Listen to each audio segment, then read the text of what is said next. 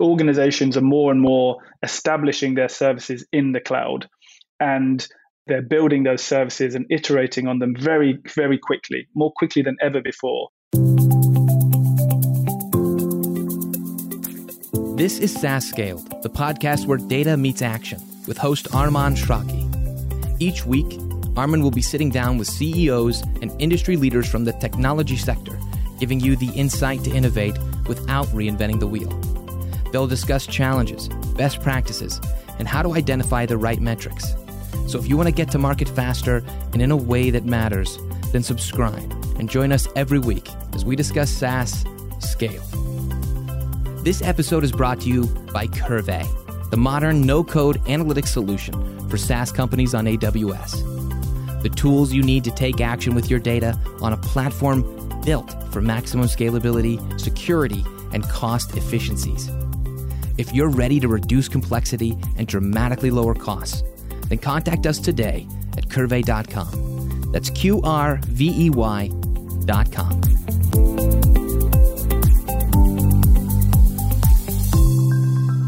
Hello, welcome to another episode of SaaS Scaled.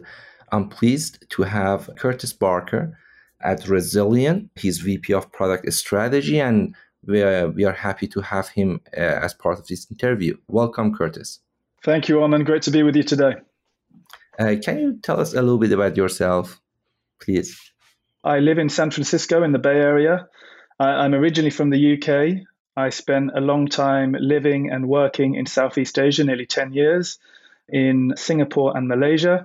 I'm a bit of a man of the world. I like to experience the world, and I've had great living and working opportunities in all of these places across Europe, Southeast Asia, and now the US. I've been in the US for the past 6 years, and over that time on those journeys, I've been, taking on a lot of different roles. I started out as an engineering. I'm an engineer graduate, and then went on to help build networks for a telecommunications company, which is what I was doing in Southeast Asia. And then I moved on to the business side of things and started my time working as a solutions architect and then product line of business leader before moving into product management roles.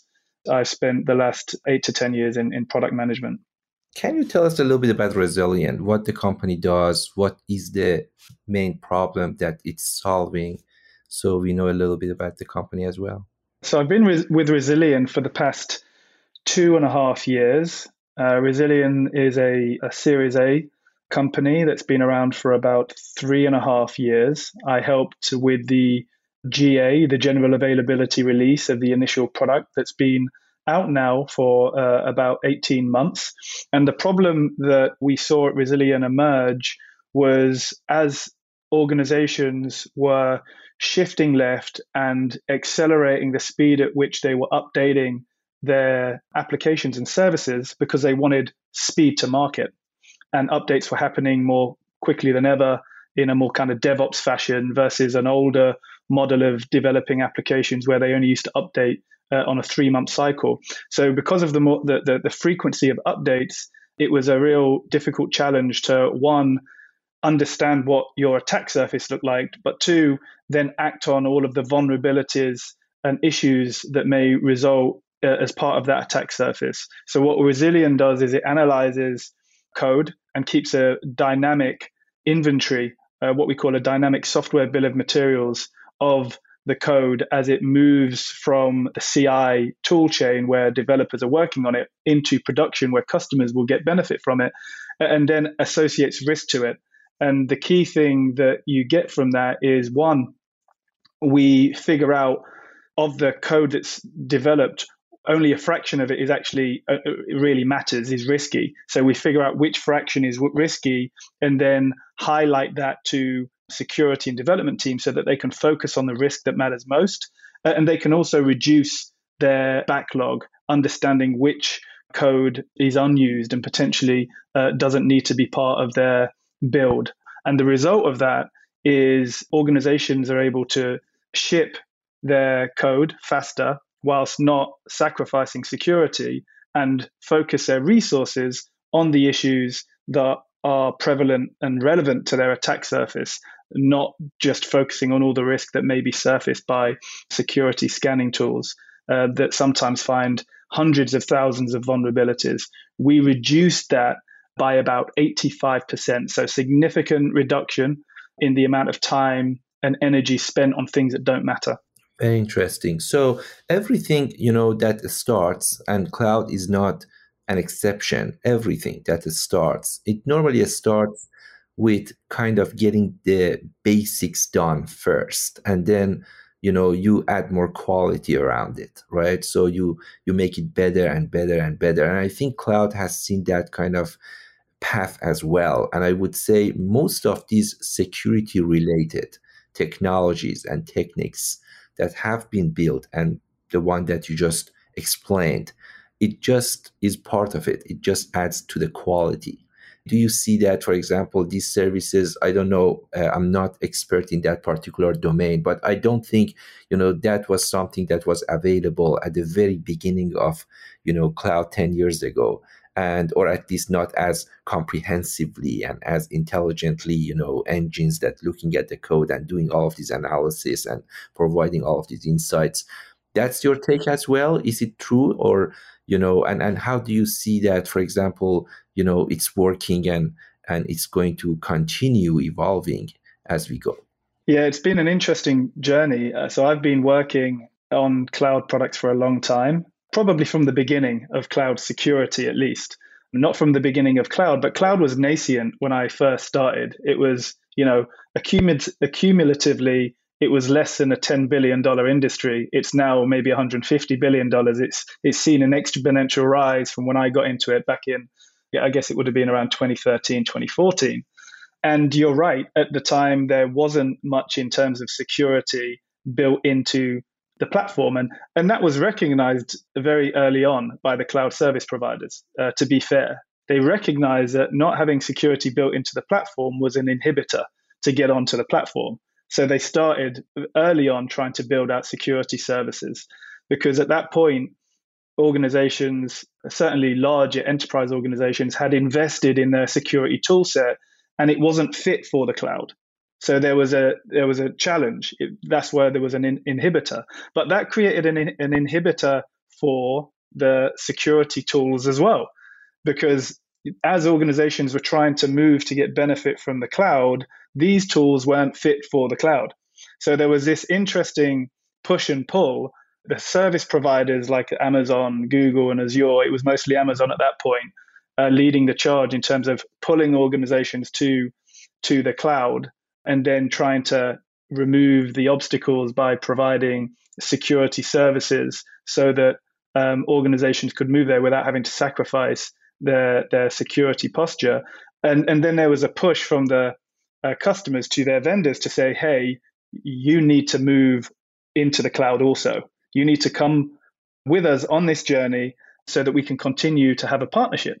That really kicked off a huge, I'd call it a revolution in security, where a lot of security companies, pretty much all security companies, needed to re-architect their products and services so that they could deliver to customers in the cloud. What are the most applicable or most common standards today for a SaaS product, SaaS application product, to go there and get certified or go through that standard, whatever is well defined, and then say, this is really the standard on the security front, or the compliancy that I have? What are those that are so commonly accepted in the cloud world today? There are cloud-specific frameworks, but a lot of the regulations that companies really need to work toward are regulations that have been in place for some time, and that would have been there whether cloud had been there or not. But like specifically related to the cloud, I think ISO 27001 and SOC 2 compliance has really raised the bar in terms of your standard security posture that you get for all services delivering via the cloud. So all organizations have had to do that because their customers have demanded it, which is great, right? So things like identity and access management, endpoint management, encryption, they're all useful things that all services should be providing. And frankly, that they're the type of frameworks that have really pushed organizations to provide a better security posture, which I think is helpful broadly. But then there are industry specific frameworks and just broader frameworks that have been there for some time, like PCI DSS in the financial industry, HIPAA for anything healthcare related, and obviously things FDA in the health industry as well has more things that are relevant to services delivered via the cloud than it probably used to before. So those frameworks have also evolved, right? And then you've got other kind of best practice frameworks like NIST, for example, that is something that a lot of CISOs out there take a look at to see how they can kind of build a security framework and iterate from that. You've also got things like FedRAMP, right, which is probably a little bit more cloud specific as well, which is focused a little bit more on the federal industry as well. But that has implications because anyone that's working with organizations that are, federally evolved organizations, government organizations, they are likely also to need to follow a lot of the FedRAMP standards to have a partnership and a relationship with those federal entities. So the implications of FedRAMP, even though it's targeted, has broader implications because there's so many businesses that work with government agencies. Yeah, definitely. I can see that based on these well-defined, categories and definitions, then it makes it, from one aspect, it makes it a little bit more difficult for application providers and SaaS application providers to really go there and just follow all of those and get educated and follow the instructions and get into that and get certified. But from another aspect, it actually helps them because when they really just say we are certified based on this, then they don't need to case by case and customer by customer and contract by contract go and have these kind of different discussions. They can just go to that particular standard that is well accepted within that industry, within that vertical, maybe in some cases, as I hear from you, and then just compliant with that. And that's part of the maturity and adding quality to cloud. I think that's part of the journey. Yeah, I would say there are pros and cons. The pros are, to your point, the maturity, the integrity, the quality is likely to be at a higher level by organizations needing to apply and build off these standards, to recognize them and actually take action in incorporating these frameworks and standards into their security posture. It does create a slight barrier to entry. In the emergence of organizations moving to the cloud, there weren't as many restrictions or things that they needed to take into consideration as they do now to do business. Like SOC 2, for example, it wasn't that long ago that SOC 2, it was kind of large enterprises that were taking notice of it, but small to medium businesses weren't as much. And they could get away with, still providing their services to customers.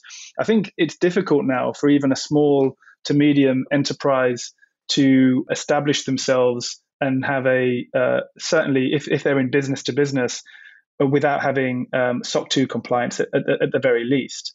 The barriers have raised, but with that, it's created better quality and better integrity and a higher standard of security. So I think, there's definitely pros and cons. Sure. No, peace of mind definitely is a big thing. And you cannot see market adoption without peace of mind for buyer. So that essentially gives the buyer the peace of mind to see those standards, compliances for the vendor, and then say, okay, I can now trust and make sure that the security standards are there. So that's great. From adoption point of view, that's definitely something that helps. Now, changing gears a little bit, as you said, your background has been, in a way that you started as an engineer and then helping, even helping on the sales side and then helping the product management, and you have been product management manager, and then now you're in charge of product strategy. some people listening to this are product managers themselves. And how would you say that, for example, from your perspective, you see the role evolving?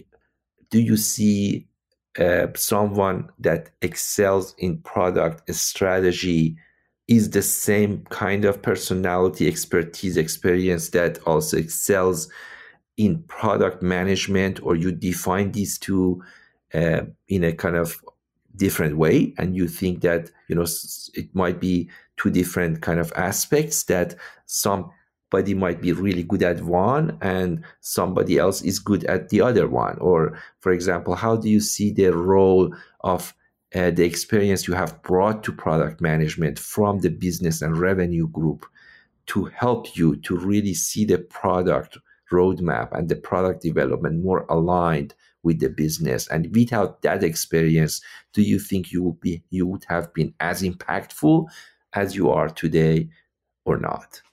First, I think the two are very well aligned. Product management, product strategy. Having a lot of experience in product management are great qualifications to evolving into product strategy. I think a second point there is my experiences across different realms of the business, whether it be my time as an engineer, my time as a solution architect, my time as a sales specialist. They have all been really useful in driving the level of impact I can have in a product strategy role. Because in a product strategy role, you are naturally looking more holistically.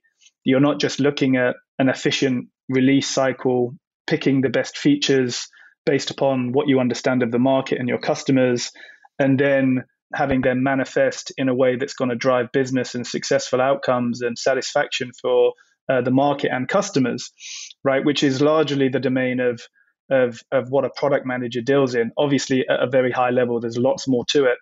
Whereas with product strategy, you're thinking about that for sure, but you're also thinking about, the partnerships that your product would need to build to be successful in the market. And what do those relationships look like over time? You're thinking about an end-to-end go-to-market strategy and a release model and a pricing structure that fits that release model. You're thinking about different types of product strategies that will allow you to have reach to maybe different parts of the market. Like, for example, in the development world, where you've got lots of engineers and R&D and developers now starting to use more and more security tools, there's a lot more open source. That's driven, for example, product-led growth, where they're using essentially freeware that has limited capability, but enough for developers and engineers to want to use. And then there's, for kind of additional capabilities, you can pay more for that. Looking at strategies to basically have a higher usage and adoption that may cost you money initially as a company, but you've got broad adoption. But then you can start to monetize capabilities that are going to provide value to that audience. A great maybe analogy to that is Facebook, that lost tons of money initially before they figured out how to monetize their platform, and then made loads of money, right? Now that's very simplistic, because they basically brought advertisers in and they didn't necessarily monetize the platform from their customer base. It's a similar play. It's how do I get broad adoption? And from that adoption, there's a lot of intelligence I have on what users need, what they like, and how do I build capabilities on top of that to sell to that user base, or sell what I've got in terms of intelligence from that user base to monetize a third-party product. So product strategy, you're thinking about a bunch of those aspects as well, that you're a lot more focused on a particular part of the product or a product portfolio when you're a product manager, and you haven't necessarily got as much time to look more broadly. When you look at, for example, product strategy, you look at what you do on the product in that particular company, Rezilion, with regard to making the product, the SaaS applications, more secure. Also, as part of that business, you are looking at a landscape that helps you within the cloud environment to grow and just position the company to, compete better and operate better and grow better and scale better, the SaaS company. How do you see the kind of 10 years in the future will shape up with regard to those kind of, especially on the security, on the cloud, on the SaaS applications? Obviously, 10 years ago, SaaS was in a totally different kind of, maybe existence, or 20 years ago, it was non-existent. And definitely we will see the change. So it will not be like, that's it. We are kind of in a very stable situation at the moment. The grade, everything, it looks fantastic. We are not going to change anything anymore. But we are going to see some changes coming. And if you had to guess, based on the fields and domains that you are involved in, what are the obvious things that you would say, definitely I would see how these things can get better and has to get better? And that's something we've been seeing a lot at Rezilion, is a significant convergence. So to your point around what's changing, well, security is shifting left. And what I mean by that is a lot of security tools were focused on services that were running in a production environment and how to protect them. As a customer of Zoom's out there as a product, it's in the cloud and it's being offered to customers, and you want to protect it from being attacked. And security is focused less on how people develop Zoom before it even gets, pushed out into a production environment for people like me and you to use it, right? So giving Zoom a little bit of a plug, I know, but that's just an example. So security is shifting left to figure out how we help the people that build an application reduce the attack surface. What's happened as a result of that shift is security companies have tried to provide security services for this new audience that is frankly focused on innovation and speed. And that's been a challenge. It's been a challenge because if you think about the nature of security, it's rigorous and it's painstaking and it's slow. And if you think about the development of modern applications, it's fast, it's automated, it's fluid in its cycles, and regularly is changing and dynamic. So the two didn't fit together. So there was this pressure to shift left, and then this kind of push back from the people in that space that are working in that space to say, hey, this doesn't work for me because I'm used to working in a speedy, automated fashion. So I think a couple of key things that have happened is, one, we've seen obviously huge cloud native adoption. So organizations are more and more establishing their services in the cloud, and they're building those services and iterating on them very, very quickly, more quickly than ever before. Releases of new updates to a product or service are happening multiple times a day versus where they used to be. Security is having to meet this new paradigm and these new people that are developing the application and not just protecting an application in a production environment. So you've got two new things there. One new thing is a new cloud environment that's updated, very dynamic, and you've got these people, these developers, people in DevOps, DevSecOps, that are used to automation and speed.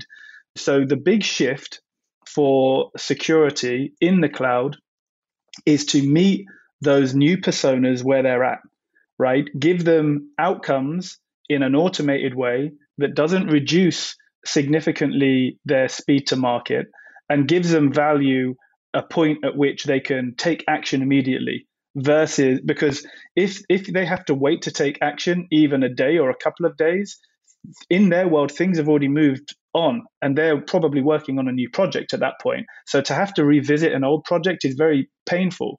So, they want to see outcomes immediately so that they can take action immediately and then move on. And I think that's the challenge of security. And at Rezilion, that's one of the things we've been focused on.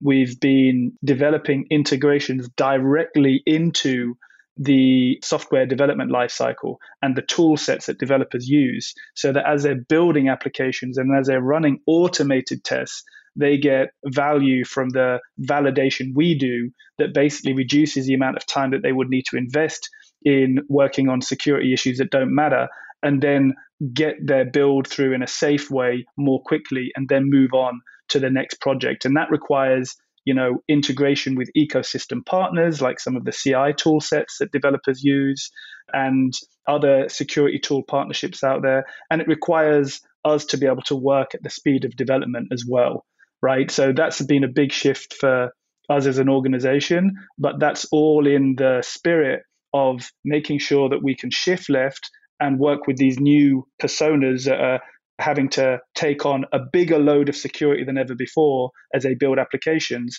and help them do so in an automated, speedy fashion without compromising security. Talking a little bit about the way we are, the future and the path in front of us, we are getting into this augmented kind of intelligence more and more in different fields, meaning that we are using machine for part of the intelligence we apply to everything, and then we of course use and utilize the majority of it is still coming from human being just being involved and bring the intelligence to work. But getting into that augmented kind of intelligence environment and using increasingly more machine learning, AI, to automate, to use some of these algorithms that they can learn. If you had to guess, do you think that will have kind of making the security a smoother, easier, or do you think that will be on the other side actually making it more complex and more challenging? Because you can apply on both sides, you can apply this kind of augmented kind of intelligence or machine intelligence to be more exact, right? So how do you see that can help us or hurt us in what you do based on what, for example, Rezilion does 10 years from now, that it's much more, accepted and easier to utilize those kind of technologies? How do you see that can play a role in what we do, from security and analyzing what we do as applications that we generate, the code we generate, looking at everything and coming up on the fly with some changes or alerts, or as you said, the builds are going to be faster and upgrades are going to be faster, and maybe at one point is so fast that even human being cannot keep up with that speed and pace.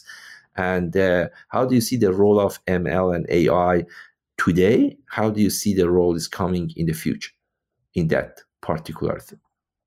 So we've seen AI and machine learning already insert itself into a lot of what is being done in the cloud and as organizations build their applications.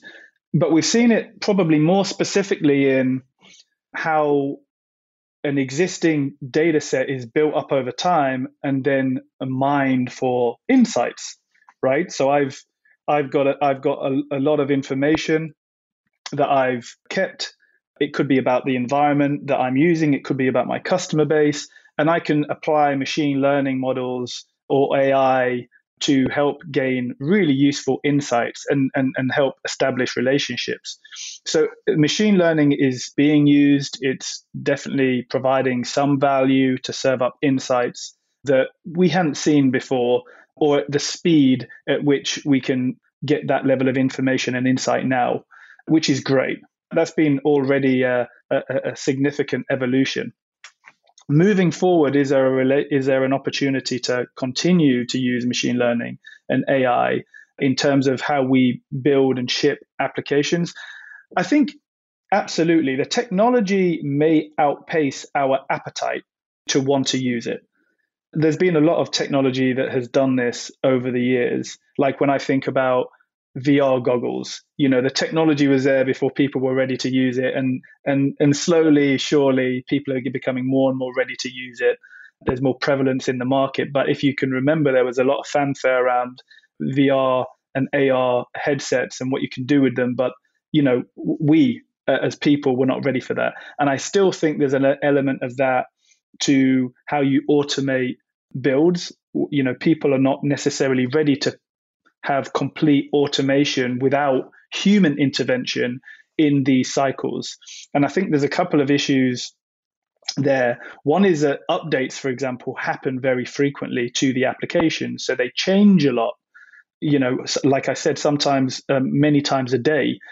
So because they're changing so much, the data that you have to act on an application changes. So which impacts, for example, machine learning, which needs a consistent data lake, right? So you can't predict necessarily what change will take place. You can just go off what has happened in the past, and then that informs your model.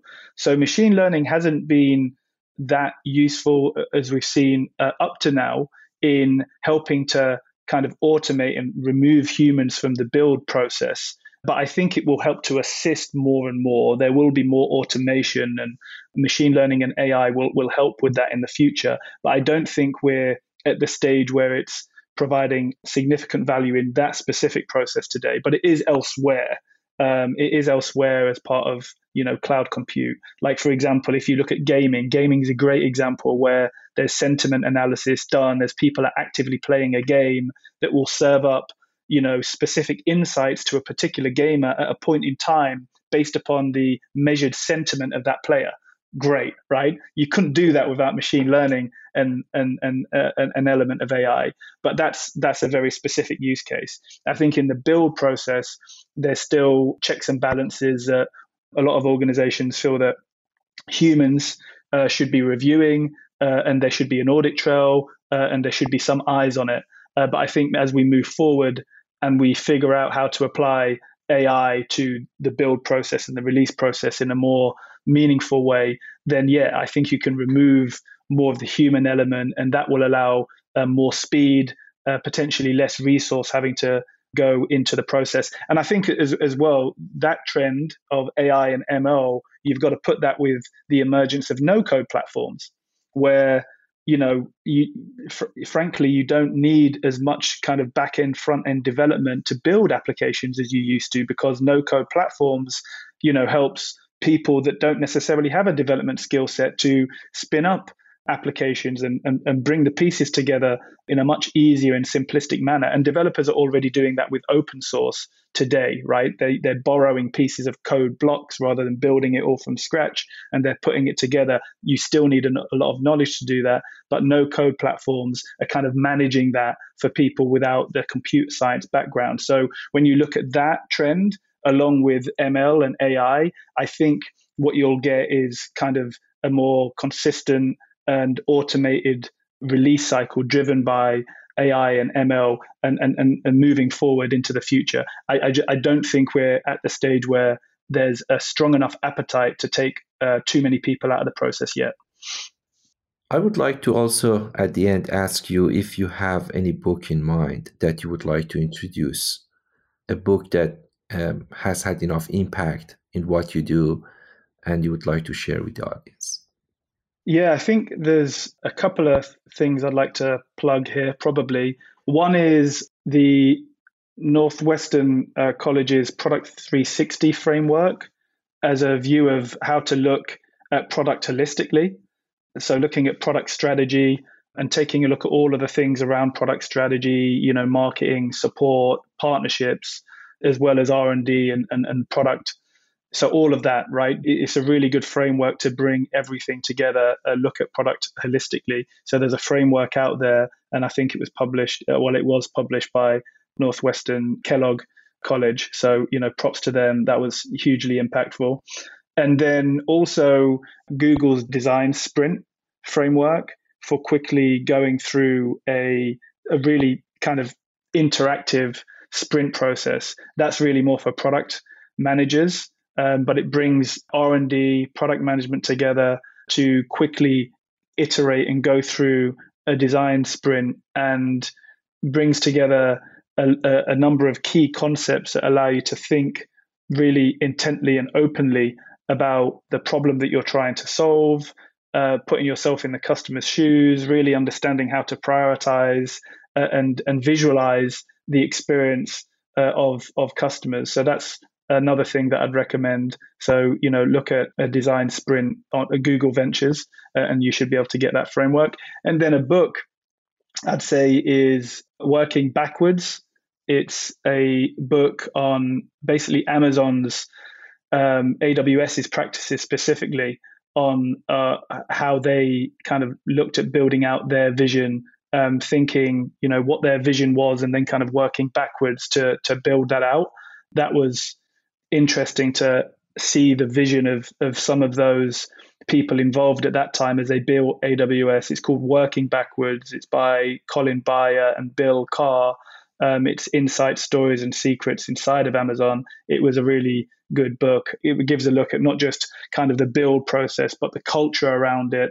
And there's really a lot of great stories in there that will, I think, relate to anyone involved in building a product, and certainly relevant as they're a huge cloud organization, and relevant to anyone building services in the cloud or services for the cloud.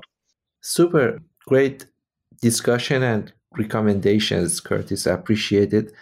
Thanks again for joining us. It was a pleasure speaking with you. Thanks so much, Arman. The pleasure was mine. Thank you for listening to SaaS Scaled with Arman Eshraghi. For show notes and any resources mentioned in today's episode, go to saasscaled.com. If you're enjoying our show, give us a 5-star review and share on LinkedIn. And be sure to subscribe for any updates on future episodes. Thanks for listening. This episode is brought to you by Curve, the modern no-code analytics solution for SaaS companies on AWS. The tools you need to take action with your data on a platform built for maximum scalability, security, and cost efficiencies. If you're ready to reduce complexity and dramatically lower costs, then contact us today at curvey.com. That's QRVEY.com.